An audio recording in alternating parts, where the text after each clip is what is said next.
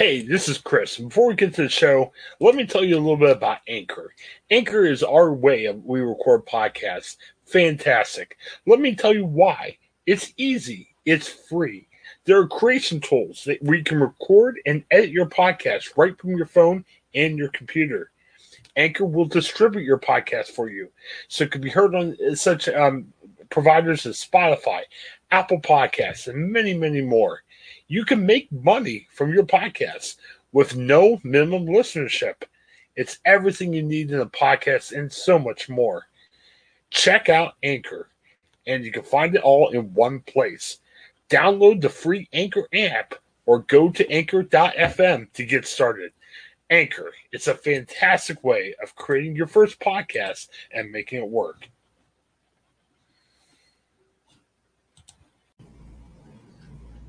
Hey everybody, Craig Schaup here, and we are going streaming. And I have to say I'm part happy but part sad because I am talking about Ted Lasso Season 2. After 12 long weeks, the season finally is over. Unfortunately, it's over though, meaning we will have to wait probably another year or so until we see another season of Ted Lasso. But I have to admit, I can't wait. I wish they would come out with another season tomorrow. This is still one of the best shows on TV. It is one of the best shows of the year. It is absolutely appointment viewing. It is very much worth the price of Apple TV Plus on its own. And if you find other stuff on Apple TV Plus that you like, then that's great too. But Ted Lasso is one of the best comedies I've ever seen. I really love this show. I try not to live in the hyperbole of being a prisoner of the moment, but it's hard not to with this show because it really, to me, is just that great. This is a season where we didn't see as much conflict maybe until the very end as we did in the first season, where obviously Ted Lasso was brought in as the football coach of AFC Richmond, a fake team, a made-up team that is playing in the English Premier League. They were relegated, of course, as you well aware, at the end of the season. But I tell you what, second season, just as good as the first season, in my opinion. Although, like I said, not as much drama and conflict until maybe the last 3 or 4 episodes. But we get in a very, very much unlikely villain that maybe is set up for season 3.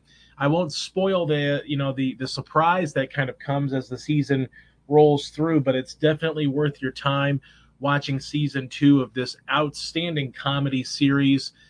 You know, Jason Sudeikis, I've always kind of been uneven about Jason Sudeikis. I think he's got a lot of charm for the screen, but sometimes it kind of feels like it's a little bit fake or a little bit more put on and overacting from him in some of his other movies. I actually just got done watching We're the Millers, which actually I did like. But again, it's one of those roles where Sudeikis really hams it up. He goes over the top a little bit, playing this drug dealer that happens to be a very funny, witty guy. But playing Ted Lasso, I don't know if it was just a match made in heaven, but Sudeikis really hits this out of the park, totally earning his Emmy Award that he won just a few weeks ago in the first season, for the first season of Ted Lasso.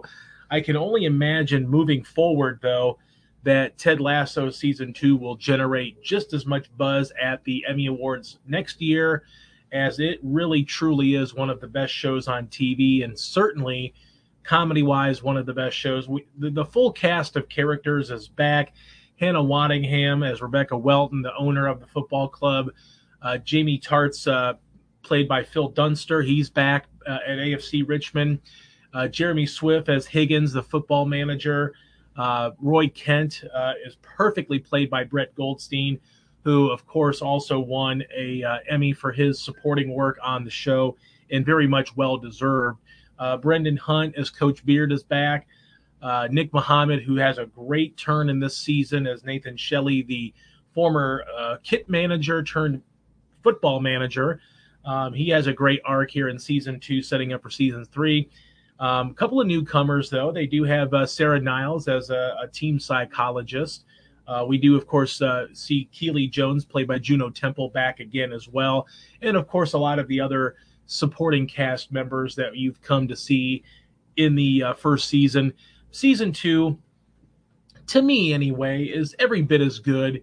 The episodes are a little bit longer here in season 2. It gets off to a very funny but sort of sad start. But I won't spoil that either because it's something you have to see to believe.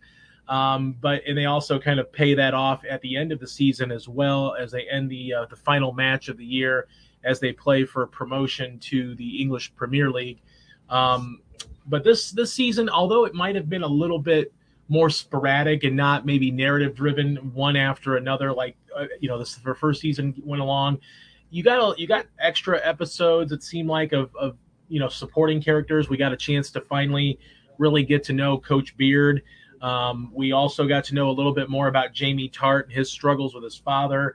We got to know a lot more about Roy Kent now that he's retired and his relationship with Keely. Overall, the same level of funniness, witty jokes, fun dialogue, over-the-top references of pop culture. It is really just a dream come true of a TV series. One of my favorite shows of all time. It's appointment viewing for me every Friday when Apple TV Plus released episodes. I just had to watch them. So 4 stars for me from Ted Lasso season 2. I of course also gave season 1 4 stars as well. But ultimately, in my opinion, this show really earns that 4-star rating for me. It is a great show. I mean, there's very little wrong with it, if anything. It's just such a fun show. It's the kind of show that anybody could really watch. You don't have to be a soccer fan to enjoy the idea of how crazed English football fans are. It's a great show about leadership and about relationships and about building a rapport and building a chemistry with each other. And of course, as I've said before, talking to either George Thomas or Chris or anybody like that, it is the ultimate fun dad joke. Ted Lasso is almost too great of a guy that you almost want to have him be a little bit off center because he's so great that you kind of compare yourself to him and you think, man, this guy is just too good of a person, and it makes you feel bad about yourself for a little bit. But Jason Sudeikis knocks this out of the park. The writing is just top-notch comedy. Ted Lasso, in my opinion, one of the best comedies that I've ever seen as far as TV series go. I can't wait for season 3 next year. I hope, as we all do, I hope it's as good as the first 2 seasons because there's a high bar to set now that they have to reach and attain. And I think that Ted Lasso's up for the challenge. And season 3 should definitely have a fair share of rivalries and villains. And it's going to be a very interesting season 3. And I know Sudeikis has said that this is possibly a 3-season show. But I almost would shudder to think that they have to make more. But if they do season 3 and that's it, then so be it. At least we'll have 3 great seasons in all likelihood. But Ted Lasso, definitely appointment viewing. One of the year's best TV shows. 4 stars out of 4 for me. This is Craig Shoup with the Ohioan Podcast Network, and you are going streaming. Hi, I'm Jennifer Mooney. Welcome to what is our new Hope Interrupted podcast based on the work from our book, Hope Interrupted, that I co-authored with my good friend Byron McCauley. Hey, Jennifer, I'm looking forward to this podcast as much as I was looking forward to writing this book with you. We hope to interview some high-impact folks as well as have a little fun. We're going to cover stories of hope. To learn more about our podcast and our book, please visit www.hopeinterrupted.com.